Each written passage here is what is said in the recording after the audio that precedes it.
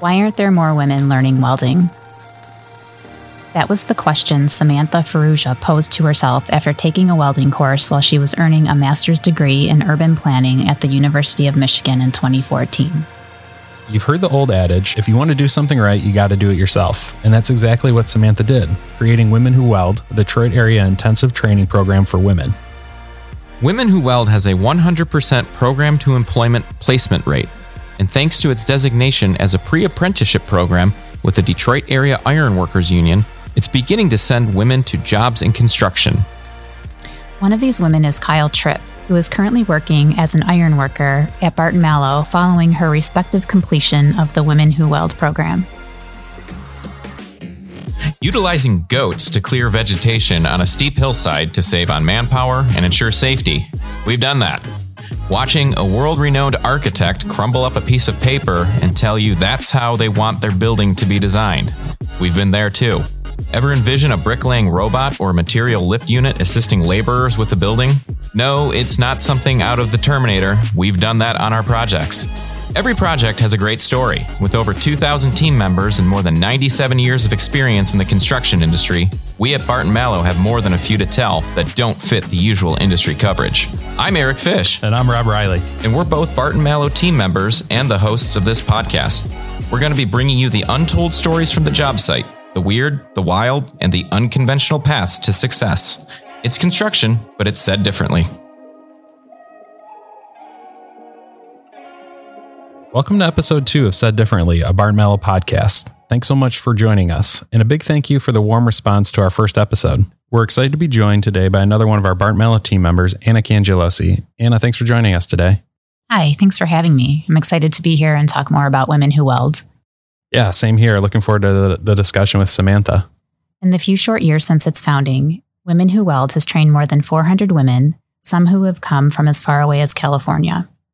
As a nonprofit organization, it relies on grants and donations to host 7 week-long intensive training courses per year, as well as numerous single-day courses. And it subsidizes the cost with its students to make it more manageable to attend. We recently paid a visit to Samantha and Women Who Weld's Detroit Training Center to learn more about the program offerings and how there's really nothing quite like it out there right now. We're now pleased to be joined by Samantha to chat a little bit more about it. Hey, Samantha, how's it going? You've got Rob, Eric, and Anna here in Southfield. Hi, guys. So, Samantha, just start by telling us a bit about what got you interested in welding. Yeah, so I was pursuing my master's in city planning and design at the University of Michigan in 2013. And I had been interested in learning how to weld for a few years, but never really thought that I would have the chance to learn. And then within the first month of my master's program, I learned that there were these 2-hour intro to welding workshops for students of the planning and architecture programs. So I signed up immediately. And I loved welding from the moment I laid my first weld, and I just wanted more. No, that's great that you found something you were really passionate about. What drove you to start Women Who Weld? Yes. So within moments of striking my first arc, I realized I loved it. I was also pretty good at it. It made sense to me. And I'm not someone who can necessarily pick things up very quickly, but welding was something I was just really good at right away. And I wondered why there weren't more women who were welding in the fabrication lab with me at the time. So immediately I also had this idea, like, to form an organization to encourage more women to weld. And actually before my master's program, I had spent many years working in business development and marketing and advertising at a technology startup in New York City. And the focus of my master's program at the time was city planning and economic development. And at the same time, I was also a graduate student instructor for a course on architecture and sustainability at the University of Michigan. And I found that I really enjoyed being an instructor. So I took all of my interest and experience and kind of merged it with my newfound love of welding to start Women Who Weld. Thanks, Samantha. What kind of response have you received from participants and their potential employers? Yeah, so Women Who Weld has been pretty life-changing for, I would say, most of our participants, as they've gone on to work as custom fabricators and iron workers, sheet metal workers, pipe fitters, production welders, welding engineers, and so on. So we equip participants with a skill and enable them to improve their economic standing while also diversifying the workforce and strengthening the output of interrelated businesses and industries in Southeast Michigan and throughout the country. That's awesome. On the employer side, I often hear from the employers who have hired former Women Who Weld participants, and employer will call me up and say, this former participant is extremely knowledgeable about welding. They're reliable, they're punctual, they follow strict safety standards, and our intensive welding training program prepares participants to operate safely on the job, to understand the fundamentals of MIG or GMAW welding, such as welding on all joints in all positions on mild steel primarily. I know you were talking a little bit about it earlier in this conversation, but you've had students from all over the country. Yeah, we've had participants primarily from Detroit and Metro Detroit, but we have had participants come in from as far as California and everywhere in between, because Women Who Weld is very unique. It's hard to find anything else like us in the country, perhaps even the world. So it's a draw for people to come to Detroit and perhaps even relocate to the Detroit area once they have this skill in welding, because welding jobs are plentiful in Southeast Michigan. So when we were visiting you in Madison Heights about a month ago, you did tell us a story about a couple graduates and their safety practices. Can you tell that story again? The president of a fab shop in Detroit called me up after he had hired two former participants, and he said, "What's going on? Everyone's in respirators. Everyone's operating safely. What have you done to my crew?" Kind of jokingly and laughing. And he said the two women had showed up with these respirators on, and I guess the guys in the shop, they were the first two female hires ever, and the guys in the shop were walking up to them saying, "Hey, what are you wearing on your face and why?" And they were like, "Oh, well, it keeps your lungs safe and it keeps you protected while welding." And so I guess everyone went out and bought the same respirator so that they could also remain safe while grinding and, just creating particulate matter in the air that they want to protect their lungs from. So we understand Women Who Weld's intensive welding training program is an approved pre-apprenticeship program with Michigan Ironworkers Local 25. Can you talk about how that came to be and just the significance of how it opens up opportunities in the construction industry? Yes. So several former Women Who Weld participants were or are apprentices with Ironworkers Local 25. And Matt Rajda, who is the apprenticeship training coordinator, was impressed by the caliber of talent. So he requested an evaluation of our curriculum. And after that review, Women Who Weld was approved as a pre-apprenticeship training program with Local 25. So that means anyone who completes our intensive welding training program and meets Local 25's minimum requirements are eligible for direct entry into Local 25's apprenticeship training program. And apprenticeship training programs are highly competitive and selective. So this relationship is a big deal. And it's a great opportunity for a qualified Women Who Weld participant to gain entry into Local 25's apprenticeship training program. But at the same time, it also allows Local 25 to continue to diversify their membership. So Samantha, what's the long-term goal for Women Who Weld? Where do you see the program going in the next 5 years? So our long-term goal is to continue to keep growing incrementally year over year. And in 5 years, our goal is to have trained an additional 1,000 women to weld. And we also want to keep diversifying the welding workforce and to continue to advocate for women in the trade. Awesome. Well, hey, thanks, Samantha. We really appreciate your time. I know we've got a couple of folks here within our group that want to take the single day weld, so I'm sure you'll see them back again. Yeah, absolutely. Awesome. And then maybe if you'll let a couple guys come in too, that would be cool. That would be cool. According to a report in Construction Dive, women only account for about 9% of all employment in construction. And this includes administrative and office work, not just skilled trades work. And only about 5.5% of all welders are women. One of them is Kyle Tripp.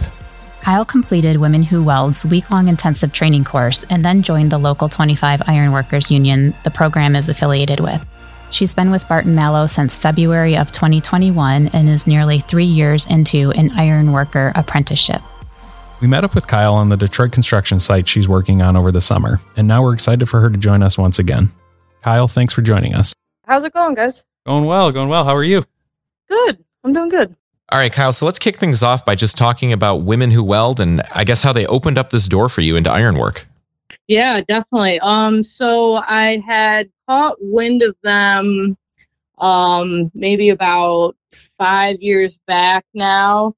And I just saw like an ad basically on Facebook, like if you're into welding, like here's an opportunity, you can take a class, whatever. So I took a class for a day, and then I really loved it at the moment, but didn't really do too much with it. Like tried it, that was fun. And then, like a year or so down the line, I ended up getting an email since I was already like connected with them. And I saw that I could apply for their intensive welding workshop. I ended up getting into Women Who Weld for that cohort. And then through there, Samantha introduced us to, the different trades that you could use welding in. And I remember her showing a slide of an iron worker a couple 100 feet up, hanging upside down from some iron, doing some welding. So, and I was like, yeah, that looks cool. I want to do that. Right. No, so I really just, without a thought, applied. And then within a month, I was in the local 25. So it was super good. Her and her husband both were amazing. I mean, they had 10 individuals that basically have never welded before, and they got every single one of us out in the field after the course. So with the job in welding. So I think it's amazing. It's really empowering unemployed or underemployed women in this area. So it's a great thing they're doing. Definitely changed my life. Right. That's interesting. And just that comment that you just made, it changed my life. Like what were you doing before then? And I guess what attracted you into this program and just kind of a career change like this? Yeah, so growing up, I don't know, I never really knew what I wanted to do as a career. I graduated high school, didn't go into college. I figured I'd just join the workforce and kind of figure out in that way, like what I want to do by kind of basically doing a lot of jobs that I figured out I didn't want to do. So I guess I felt like it was never really like pushed or even offered or explained like the opportunities that the trades provide. So like going through that welding course, I found I loved working with my hands. They told us about the trades, the union, and it was a no-brainer. It completely flipped my life around. I didn't know what I was going to do, living paycheck to paycheck. Now I look back, and that was 2.5 years ago, 3 years ago, and I haven't looked back since. What is it that you love about ironwork? It's badass. I mean, you got to stay on your toes. You got to be alert. You got to show up. What I definitely love is you got to work as a team. I mean, you got to have each other's backs. It's a dangerous job, and you got to look after your partner and everyone you're working with every day. So it's really hard work, but it's really, really, like gratifying work, Mm-hmm. At the end of the day, at the end of a job, whatever, you leave the site and, for the rest of your life, you can drive past whatever you built and, annoyingly tell everyone that you built that. There's a lot of pride in that. What advice would you give any women interested in a career in the skilled trades or someone interested in exploring a Women Who Weld workshop?